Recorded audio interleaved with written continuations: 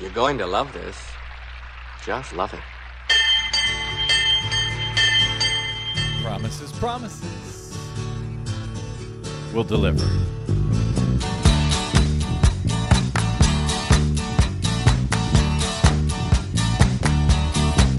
Well, I don't know why I came here tonight.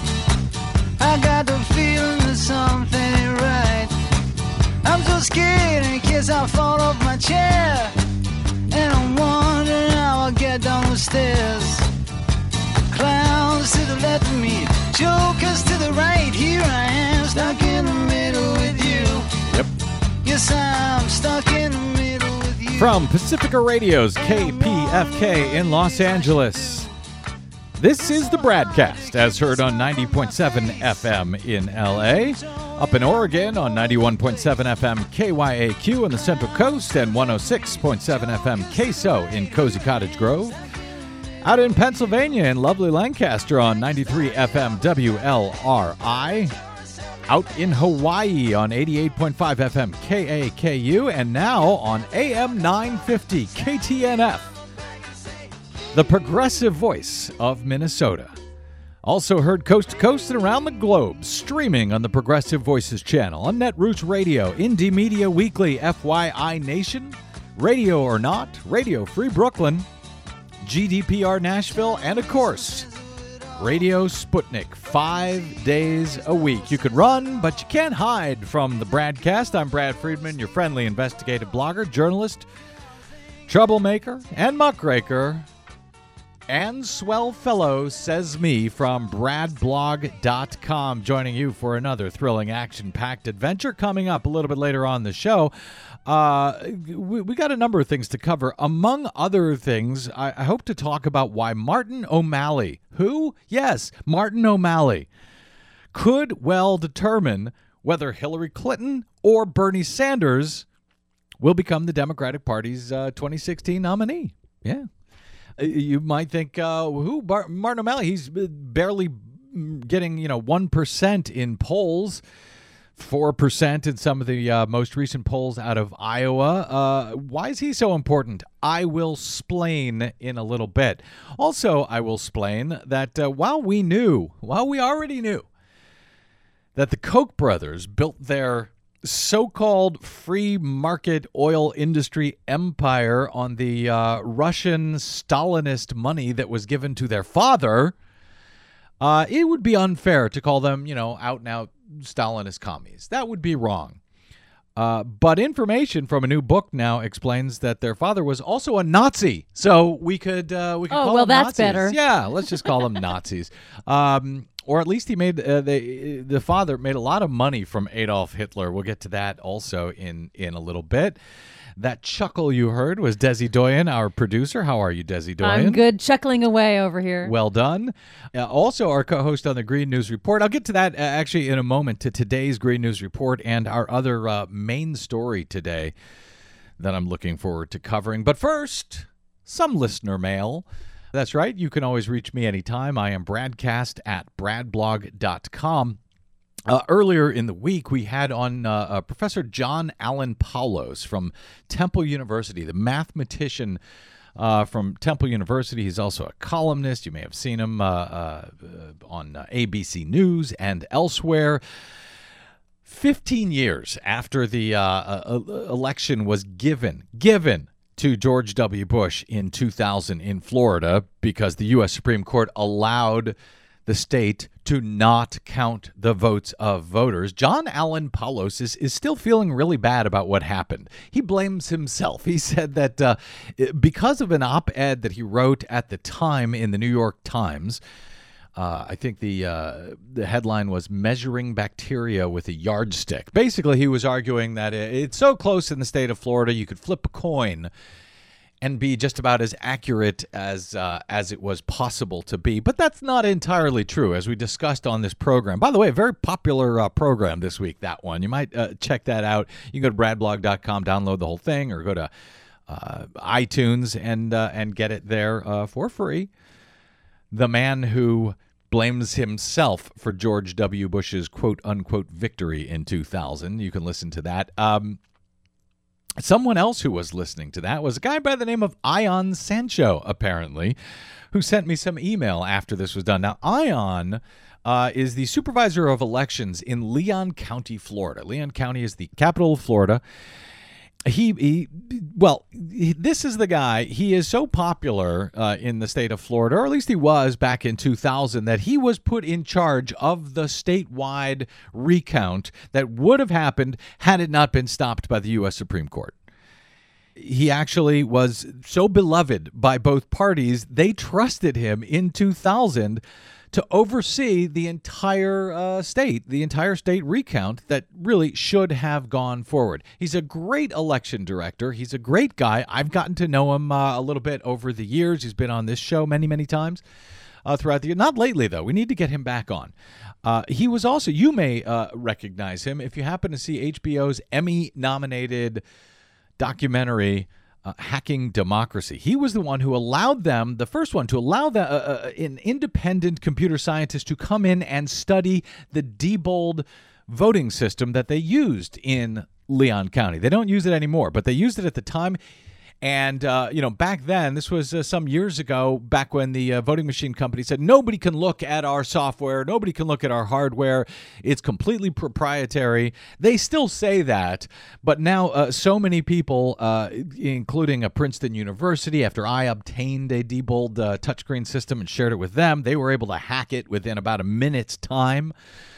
So many have now done this that, it's old hat. But at the time when Ion Sancho allowed these computer scientists to come in, and as seen in that movie, Hacking Democracy, they were able, the computer scientist, in this case, a guy by the name of Harry Hursty, was able to flip the election using that optical scan tabulator that was used to count paper ballots. Again, that's not touchscreens, that's paper ballots. And it was hacked, this OpScan system, and it flipped a paper ballot election, a mock election that they held in the documentary, and you see the results actually flipping before your eyes in a way that you would never know unless you actually bothered to count the hand-counted paper ballots, which we generally don't do in this country.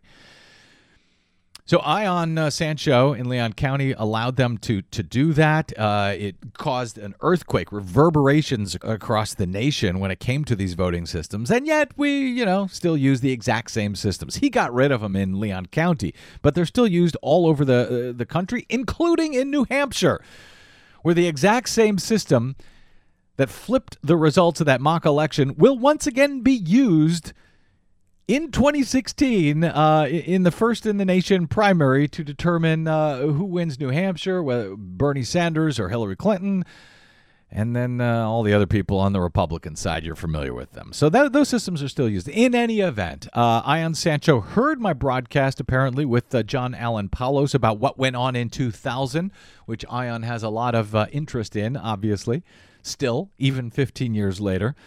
He sends a note and he says, props for Dr. Paulos' BradCast. He said, hi, Brad, I'm still here in Florida fighting the good fight and found Dr. Paulos' comments right on. He also said, don't forget that Roger Stone, who currently works for Trump, actually, he no longer officially works for the Trump campaign, but he did.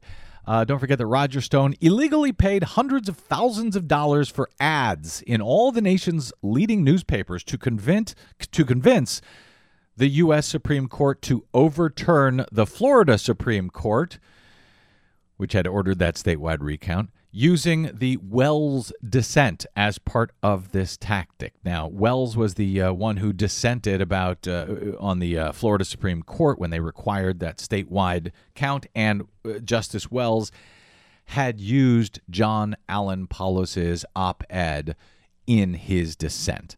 So that dissent, that op-ed, I should say, ended up having a huge effect on that 2000 race. No wonder John Allen Paulos still feels terrible about it.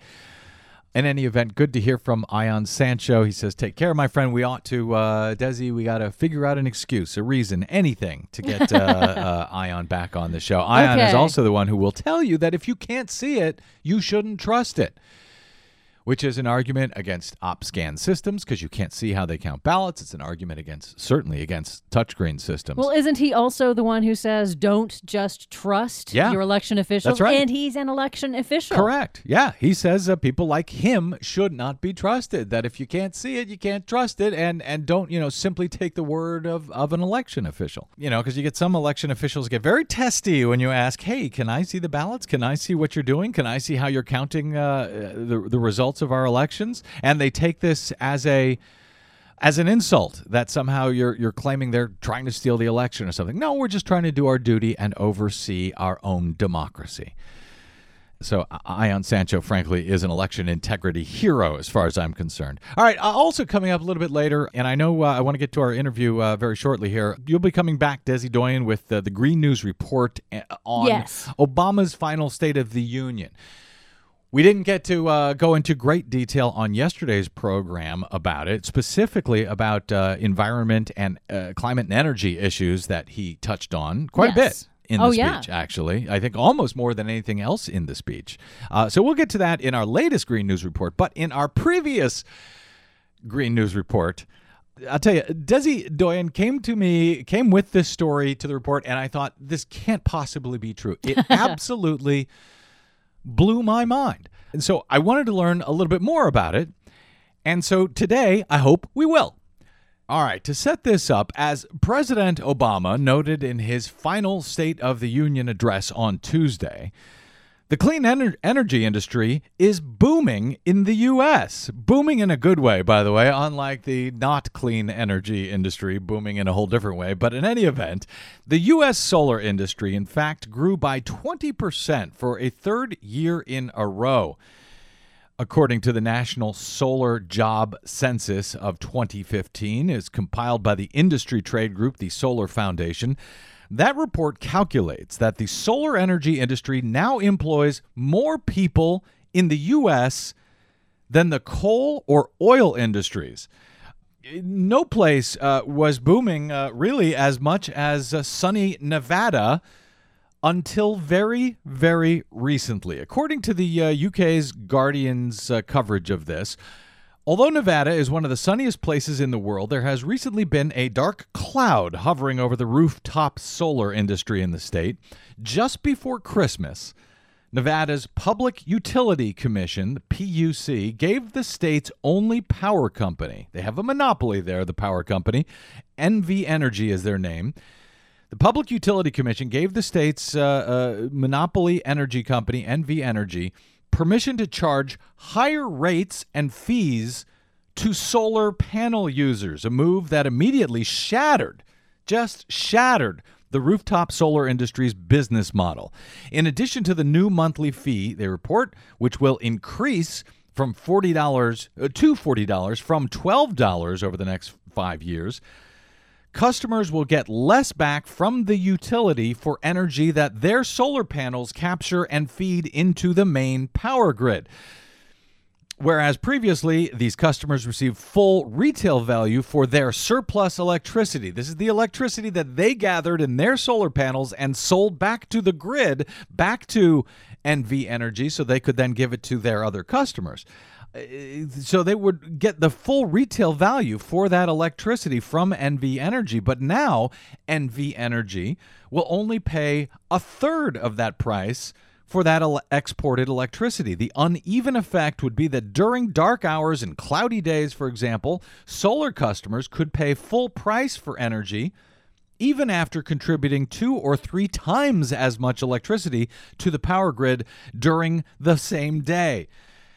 As the Alliance for Solar Choice frames it, the $40 fee eliminates the $11 to $15 solar users, $15 that solar users typically save on their monthly electric bills.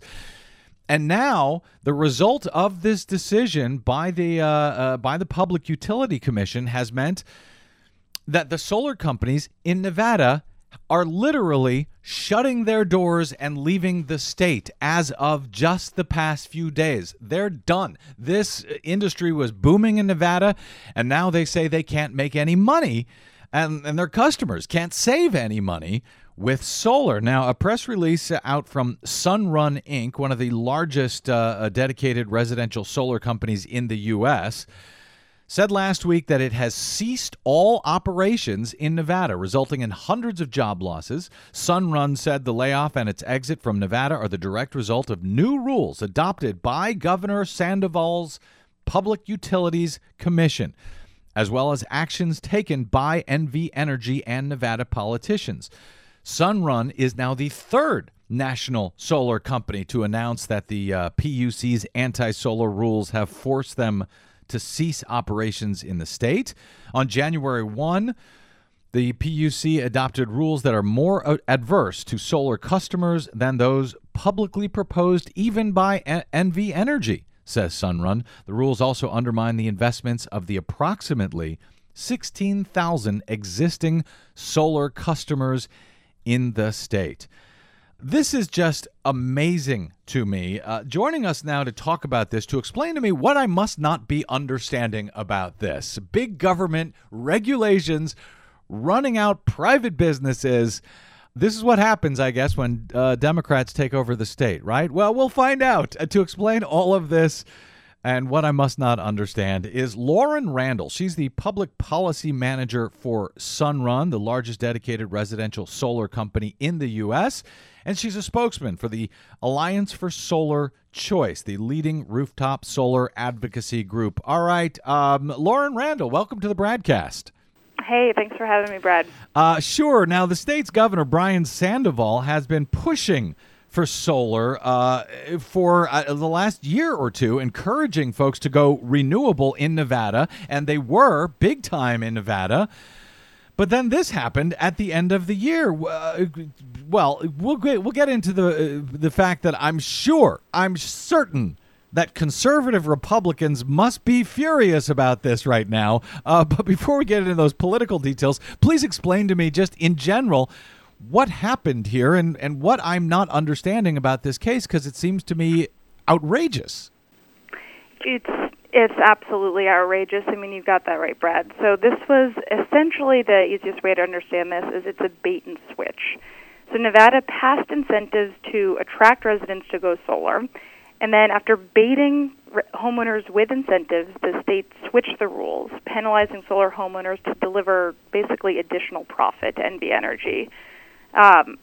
So the Governor Brian Sandoval, a year ago had said, come on, homeowners, go solar, and then the rules were just changed in the middle of the game for over 16,000 customers who went solar to save money on their electricity bills and to really move the country where we need to be going, away from fossil fuels and onto more clean energy. And this was, a lot of people in Nevada put out a lot of money. The Guardian's article talks about a man named Richard Stewart. He has solar panels that cost him about $40,000, which was most of his savings. He made the investment with his wife, who has since died, hoping to save money on heating and cooling costs in the desert. And now he regrets the investment. He says he'll be lucky to get his money back in 20 years with these new rates that have just been, applied even to old customers. So I suspect this is what we have been warned about by Republicans, talking about big government coming in with their regulations, making it impossible for private companies to do business, hurting consumers. Republicans in Nevada must be furious about this Democratic Governor Brian Sandoval coming in and doing this in the state, right? Oh, I wish that it was that easy. It is a Republican governor, Brian Sandoval, who appoints, yes, I know, ludicrous, right? Who appoints this 3-member Public Utility Commission who just promulgated these rules. But you are absolutely right that there is tremendous amount of backlash from both sides of the aisle on this. Just yesterday, I was at a public hearing where at least 1,000 people came out between Las Vegas and Carson City to look the public utilities commissioners in the eye and ask them to overturn this decision. One of the main spokespeople there was a woman named Debbie Dooley, who was a founder of the Tea Party movement. Good. And there were plenty of other people who believe in, consumer choice, and they believe in energy freedom, who are appalled, frankly, by this decision, and who are trying to hold a Republican governor accountable for the fact that his state just did this. And yeah, because this actually, in truth, and I'm joking about who's responsible for this. This is a Republican governor, in fact, but this is something that Republicans and Democrats, Tea Partiers and progressives alike have come together about, in some cases at least, around the country.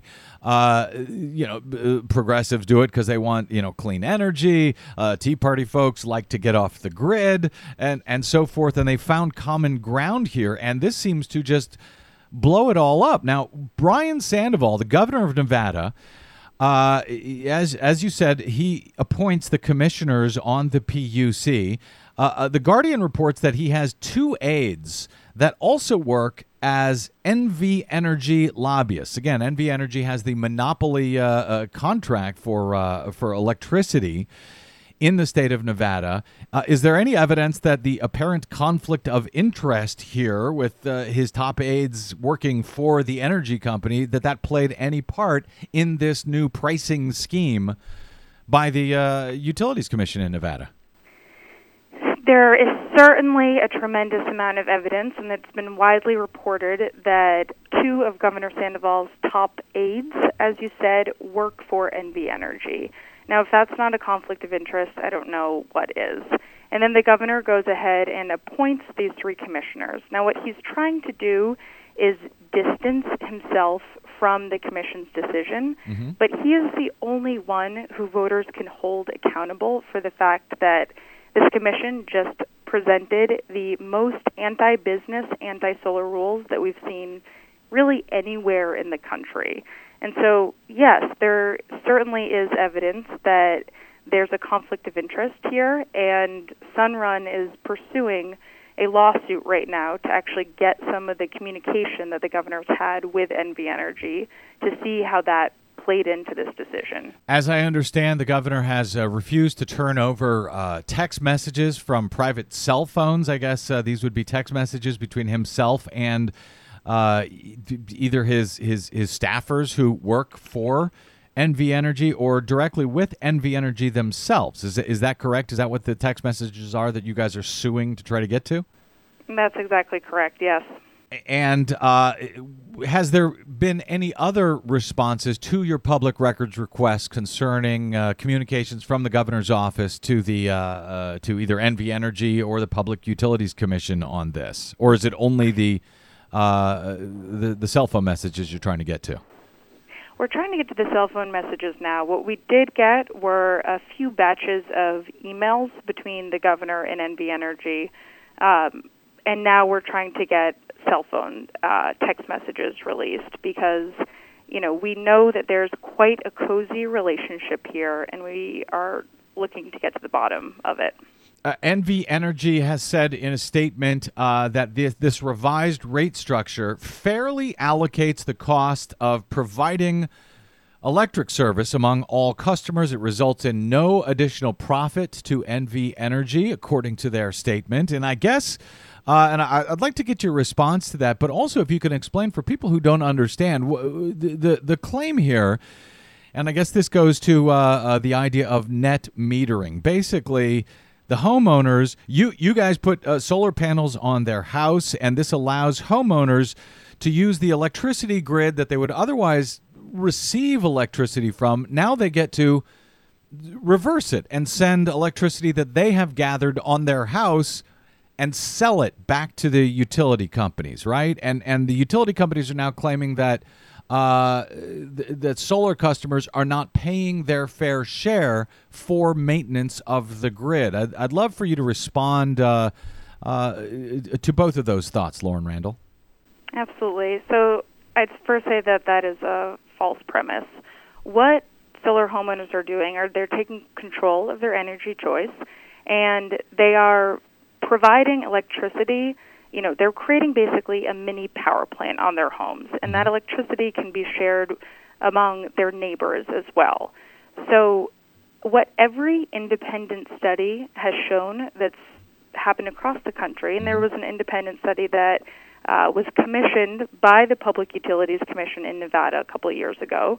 What these independent studies show is that rooftop solar is actually a net benefit to all homeowners and all ratepayers on a grid. And the way you can think about that, again, is that these are mini power plants, and they provide electricity exactly where it's needed, often during peak times when people are using electricity. When it's particularly hot, for example, in the desert in Nevada. Exactly. And so you're saying that the company, that the homeowners, the solar rooftop does not cost anything to the utility company, and we should say utility companies, because this is becoming an issue now across in other states as well. You're saying that it is a net benefit that they actually make money, the utility companies do, by having these all of these other people producing electricity around the state. That's exactly right. And so what is their basis then? Is there any truth? There must be something, maybe there isn't. There must be some truth to their basis that they need to raise the price on residential solar customers for maintenance of the grid. They're claiming that they are free riders out there. They're enjoying the electric grid without paying any price. Is there absolutely any evidence to support what their claims are? There is no evidence to support that. Again, every independent study shows that rooftop solar is a net benefit to all consumers. Now, the issue here is that this is an issue of competition, right? For the first time in over a century, these utilities are up against a new competitive threat, which is homeowners taking energy choice into their own hands. And the way that these utilities make money is through capital expenditures on new power plants, so new natural gas plants, new, refurbishing coal plants. And suddenly, if they can't be making those types of expenditures because people are actually creating their own mini power plants, that causes potentially what they see as a competitive threat to their bottom line and how they've historically made returns over the last century. How many jobs are now lost for Sunrun and the other companies? I know you work for Sunrun, but you're also a spokesperson for the Alliance for Solar Choice, the trade industry group. So how many jobs have not imagined will be lost, but actually now have been lost due to this decision over the past week or so since these new rates have taken effect in Nevada? Yeah, it's been just catastrophic for families in Nevada. So what we're seeing right now is upwards of 1,000 job losses from this. And this comes from, solar companies across the state. Sunrun in particular has already laid off hundreds of our employees. We have a slightly different business model than many other national solar companies, which is that we work directly with local installers. So while we've laid off hundreds of our employees, we expect to see even more layoffs from these local installers. And these are people, I was just in Las Vegas yesterday at our branch office. I mean, these are people who just loved working in solar and loved doing something to disrupt the traditional utility model, save people money, bring this country where we need to be going, which is more clean energy, less dirty fossil fuels. And so, I think it's just, I was struck by, yes, we can talk about the numbers here, that well over 1,000 people in the solar industry no longer have a job, but these are also, very personal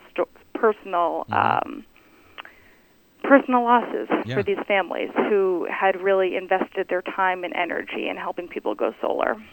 Is there any recourse at this point for customers in Nevada, for Sunrun and for the other solar companies? Will there be lawsuits from customers? I mean, the Guardian talks about a number of stories. Dale Matz, a retired chef who invested $30,000 in solar panels, says, "I feel cheated and robbed." He had made the switch to solar as both a retirement decision and to help combat climate change. What happens next here? What recourse do these customers have? Do you guys have? Do just citizens have, frankly, in the state of Nevada to overturn what has happened here? Yeah. Well, I met Dale yesterday, and customers are angry. They made an investment, and they feel like this is a complete bait and switch by the state, who had, formerly encouraged them to go solar, and now, again, have changed the rules in the middle of the game. So we heard from just hundreds and hundreds of customers who came out to look Commissioners Noble, Thompson, and Burtonshaw in the eye yesterday and asked them to overturn this decision. Now, there is a motion for reconsideration that both the Alliance for Solar Choice and the Consumer Advocate have filed. In about the next 30 or 40 days, the Commission will likely rule on that, and that could mean that they would overturn this decision. If we don't win there, we will not stop fighting. We will certainly take this to court. We most recently did that in Wisconsin, when a couple of years ago a utility of the commission in Wisconsin had actually accepted punitive fixed fees for solar homeowners. We took that to the court, and the circuit court overturned that decision because of a lack of evidence, and we certainly expect that could happen in Nevada as well, and will happen. That would be good news. Where else is this going on? Where else do we have concerns? Is this a new strategy now by the old fossil fuel industry to push back on solar in all 50 states at this point? There is certainly a coordinated campaign among utilities. Warren Buffett's Berkshire Hathaway utility is the one who did this in Nevada. Mm-hmm. We'll see that in other states that Berkshire utilities operate in, like Utah, where they are trying to increase fees on solar homeowners to, again, eliminate this competitive threat. There was a pivotal paper that came out now a couple of years ago from the Edison Electric Institute, which is the utility trade group, called Disruptive Challenges, that essentially laid out the threat that solar would cause to the utility business model. And since that paper has come out, yes, we've seen utilities fighting in 50 states against consumer choice and against solar. And that, our team on the Alliance for Solar Choice, and certainly tens of thousands of people across the country, have engaged to make sure that utilities do not win in these fights. This is just an amazing story, Lauren Randall. I hope to continue covering it. I know, Desi Doyen, you had a quick question you wanted to get in as well. Well, I don't know if it's going to be a quick answer, but this issue with maintaining the nation's aging electric grid infrastructure, I know that many of the utilities are saying it's not fair that we have to bear the costs and we're not going to make our profits. So there has to be a way forward as more homeowners adopt rooftop solar because it simply makes sense. So has Sunrun, or have you guys looked at potential paths forward to working with the utilities on how we solve this problem over the long term? Are there any ways forward to look forward to? It's a great question. So one place where we have come to some sort of compromise in the past is in California with a minimum bill there. So there was a $10 minimum bill that we had agreed upon as the solar industry to say, yes, there are some fixed costs that a solar user should pay upfront. And with that minimum bill, we struck a deal and continued with this net metering where consumers can export their electricity and get paid a fair rate for that.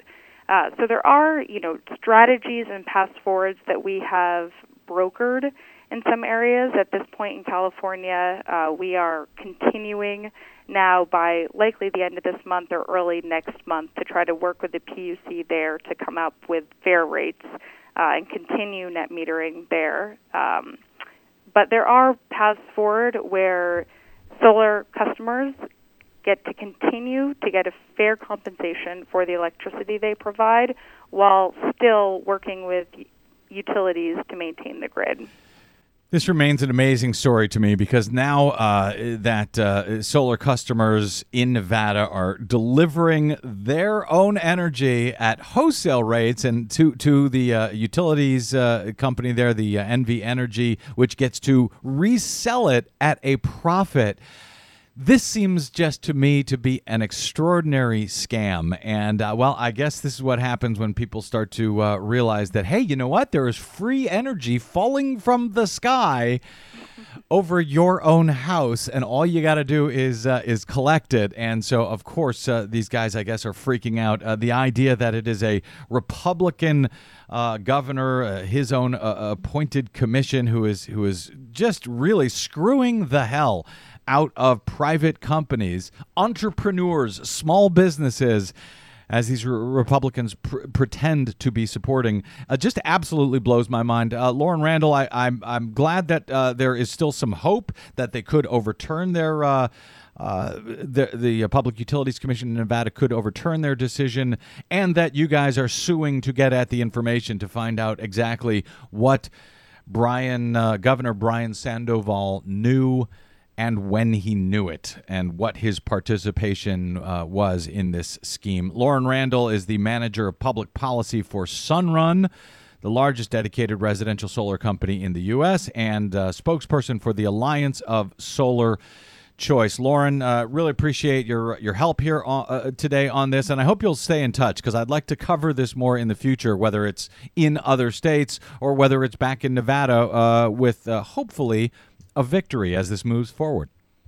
Absolutely, Brad. Thanks for having me on. And yes, I will stay in touch as we continue to fight the good fight and bring more solar to Americans across the country. Thank you. All right, you can learn more information about what the hell is going on in Nevada and what Sunrun and the other companies plan to do about it by following them on the Twitters at Sunrun Policy. And you can also sign up for notices where you can take part in any action here. They promise that they will not use this information for marketing, but you can go to bit.ly.com, bit.ly.com/sunrunpolicy, and let them know you're interested in following along and participating in any actions on this front. We the people got to push back on this. No kidding. Seriously, if we're ever going to get the fossil fuel industry the hell out of our lives. Free energy falling from the skies. And this is what the energy industry and, frankly, Republicans are willing to do to stop you from getting to it. All right, I know we're running late. Quick break, and we are back with much more BradCast. I'm Brad Friedman. Stay tuned.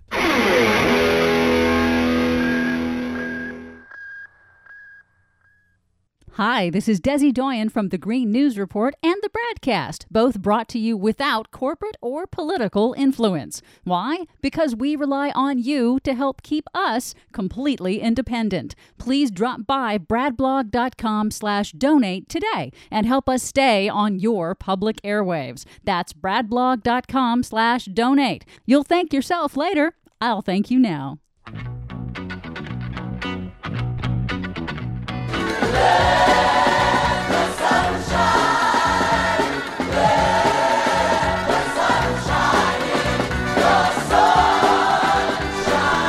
Yes, please do. Welcome back to the BradCast. Brad Friedman from bradblog.com. You know who has been behind these measures around the country to basically kill solar if they can is the American Legislative Exchange Council, or ALEC, a right-wing corporatist group that is funded in no small part by the Koch brothers.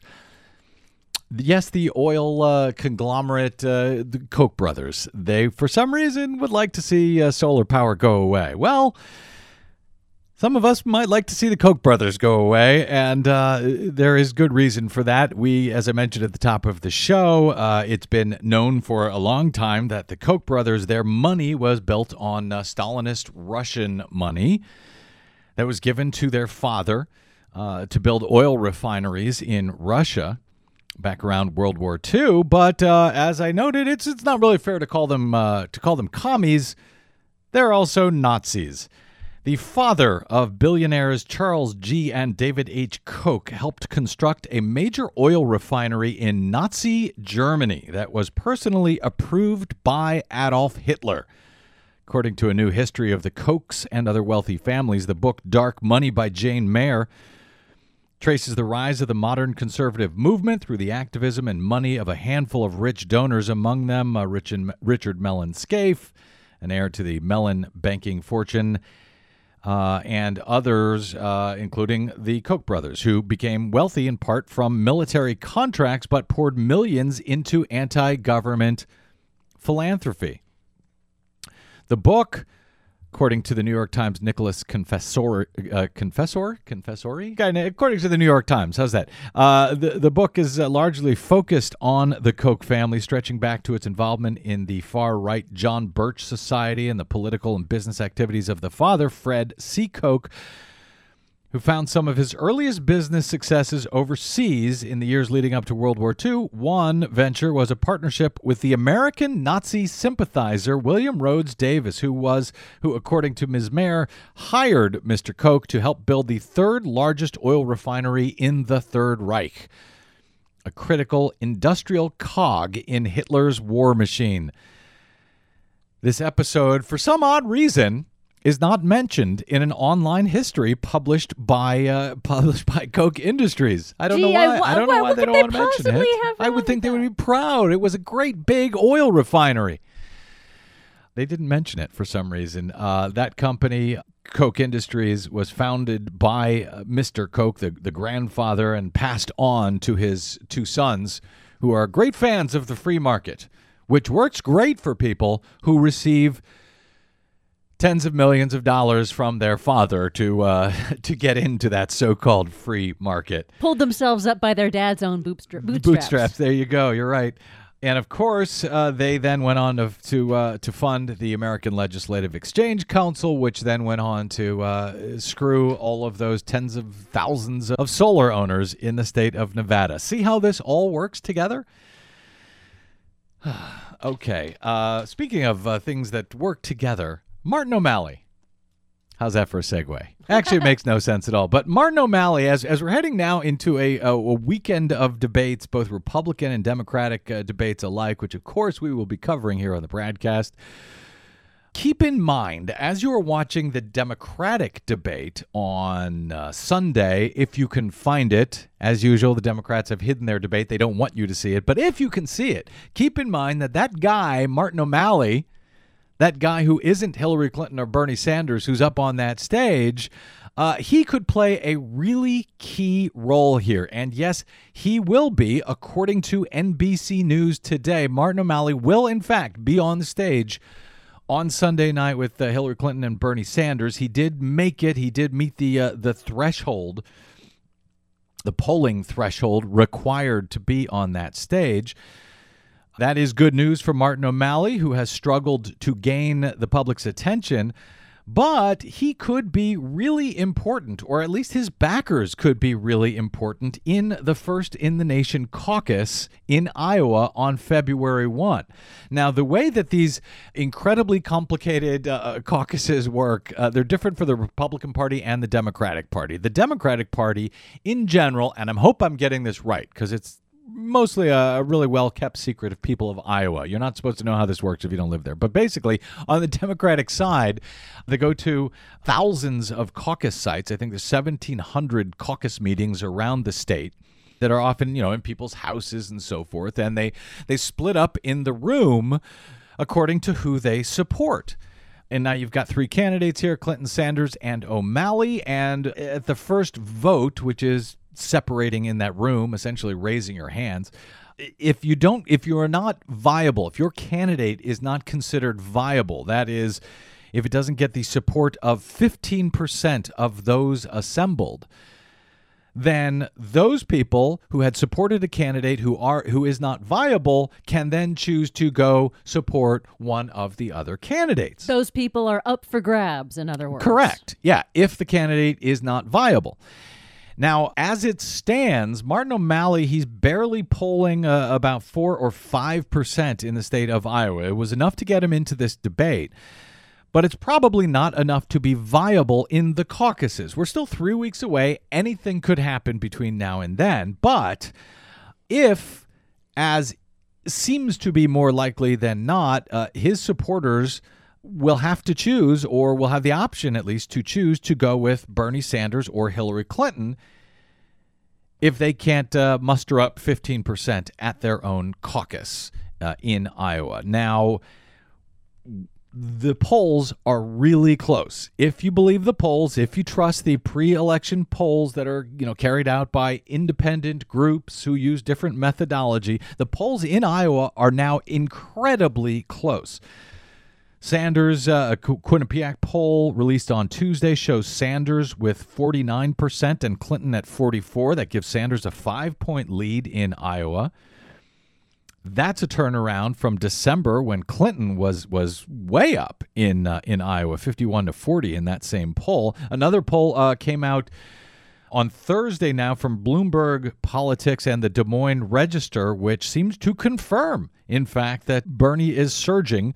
It still has Clinton leading 42-40, so that's within the margin of error, but it is incredibly tight. So that leaves, as Nora Kelly points out over at The Atlantic, that leaves O'Malley supporters with a potentially game-changing choice.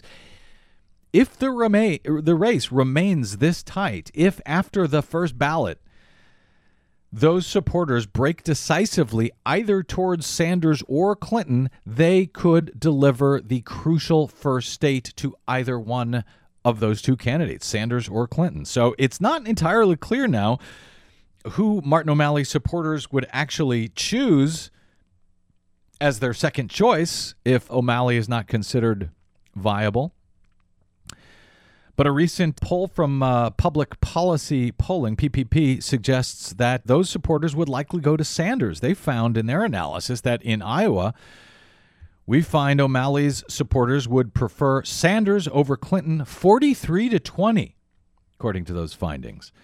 So it's a small sample size that they are working from, that PPP is working from, but it looks like if O'Malley is not viable, then Sanders could get a whole lot of other support that is currently not being reflected in the polls in Iowa. As they note at The Atlantic, it puts O'Malley into a very powerful position indeed, because the candidates often tell their supporters, hey, if I'm not viable at your caucus site, I'd like you guys to support this candidate or that candidate. So keep an eye out if you watch that debate, that Democratic debate on Sunday, if you can find it. Keep an eye out as to who Martin O'Malley is going after, who he is attacking, who he might support in a situation like that in Iowa in just a few weeks in the caucuses. Okay, a quick break. We're back with the Green News Report on what? The State of the Union. Oh, yeah. It's hard to keep track. I'm Brad Friedman. This is your BradCast.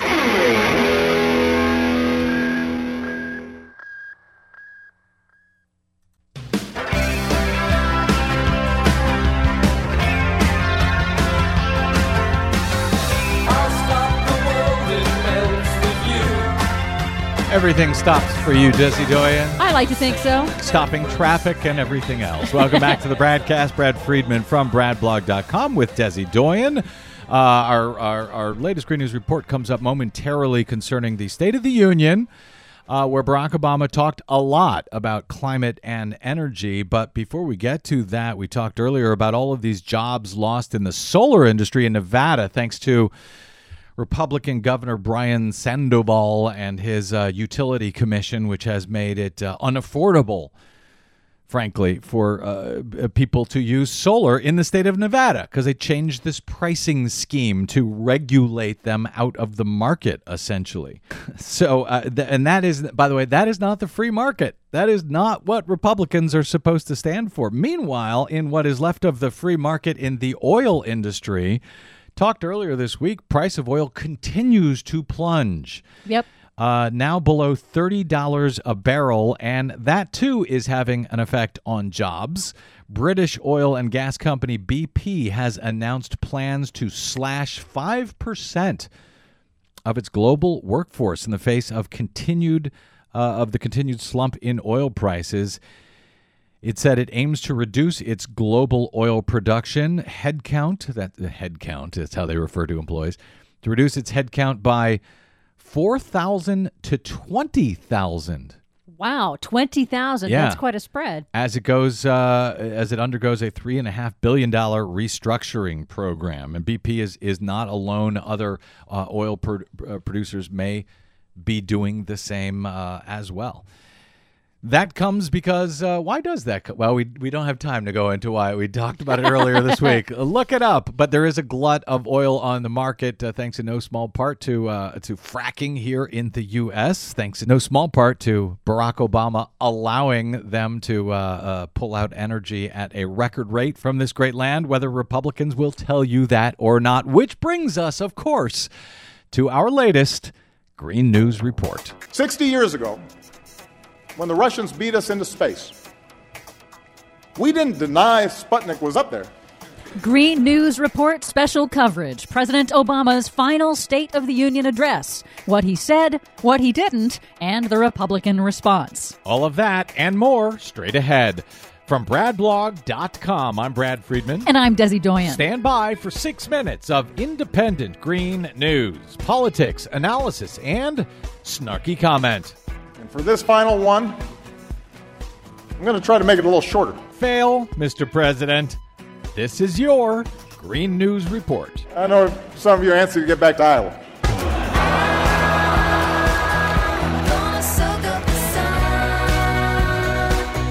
Okay, Desi Doyen, I know you want to focus on Barack Obama's final State of the Union address, but before we get to that, some news out of Flint, Michigan. Michigan's Republican Governor Rick Snyder has finally, after I don't know how many months, requested federal assistance from FEMA to deal with the widespread toxic lead contamination in the water supply of Flint, Michigan that was caused by Governor Rick Snyder's administration. So maybe some water and water filters to get the lead contamination out of the water is finally on its way to Flint? It looks like it's finally on the way. He's activated the National Guard to deliver bottled water as well. Take your time, Governor.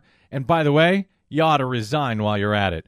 What do you have for us today, Desi Doyen? Well, President Obama gave his final State of the Union address on Tuesday. He sought to draw a hopeful vision of the future for the country with major challenges ahead in coming decades. You think? Obama has devoted considerable time, more than any other president, to action on climate change. But in his speech, he first highlighted the successes of his broad-based energy policies, from the expansion of renewable energy to the boom in oil and natural gas drilling. Emphasis on boom, I guess. Wind power is now cheaper than dirtier conventional power.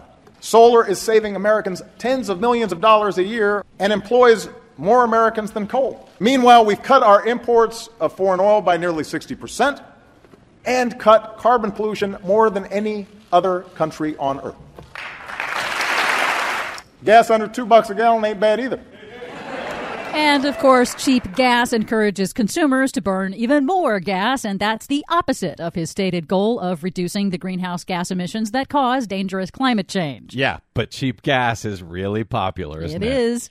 And the boom in natural gas fracking, there's that boom again, has been the primary driver behind the decline in the use of coal for electricity during his administration, but it's also caused earthquakes and contaminated drinking water supplies. Oh, there's that. It's true, however, that the solar sector now employs more people than the coal or oil extraction industries. Amazing. No wonder the Republicans hate it. He didn't mention his landmark policy actions on climate change, like the Clean Power Plan, the first ever standards to reduce emissions from the nation's largest single source of emissions, power plants, or the historic emissions deal with China, or the fact that he implemented the first new fuel efficiency standards for the nation's cars and trucks in 40 years. Yeah, the speech was long enough already, though, really, wasn't it? Obama mocked the climate change science deniers in the Republican Party and used it to promote the economic benefits of transitioning to clean energy. Look, if anybody still wants to dispute the science around climate change, have at it.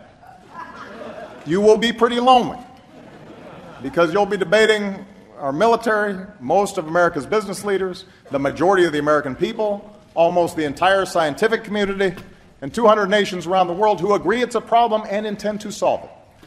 But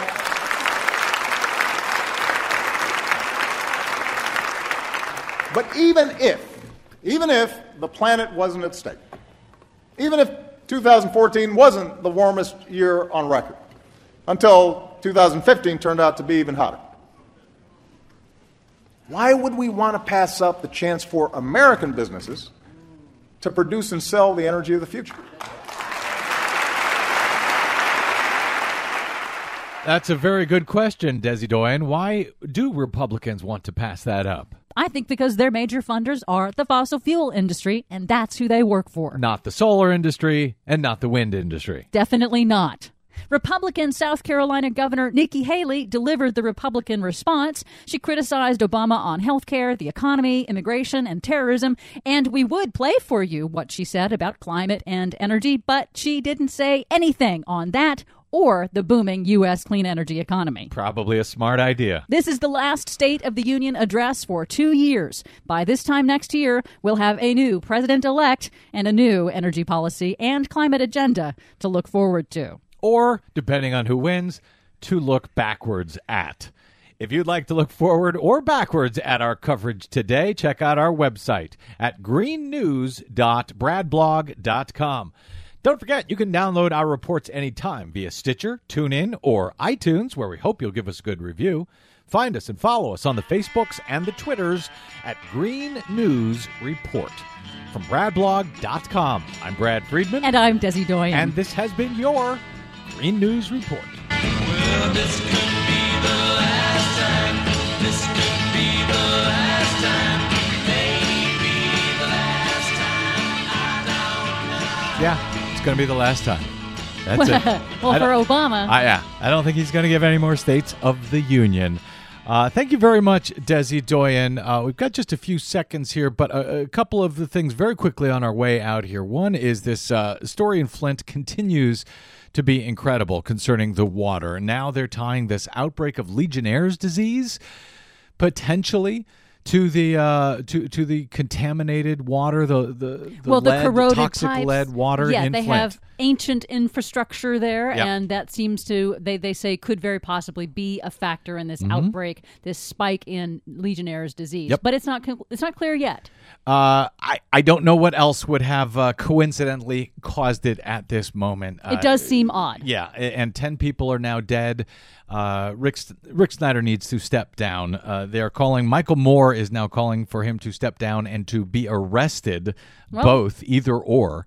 So there is an arrest Rick Snyder movement going on. If he knew about the poisoning going on in Flint, then did nothing, then they would have a cause of action. I there. can't believe that. I think this is incredible. I don't see how Rick Snyder survives this. Okay, also very quickly in the Pacific, is it the Pacific where we have these storms? There is a double thing going on right now, both in the Pacific and the Atlantic, unprecedented for the first time to have hurricanes forming this early in the year. It's January. On average, hurricane season starts to form in July. Just another coincidence, Desi Doyen. Yeah, nothing weird about that at all. My thanks to our producer, Desi Doyen, to our booking goddess, Cynthia Cohn, to my guest today, Lauren Randall of Sunrun and the Alliance for Solar Choice. And as always, thanks to you. If you have any thoughts or questions or concerns or complaints or anything else about today's program, my email is bradcast@bradblog.com, and you can follow me on the Twitters and the Facebooks at The Brad Blog. All right, that's it for now. I'm Brad Friedman. Good luck, world.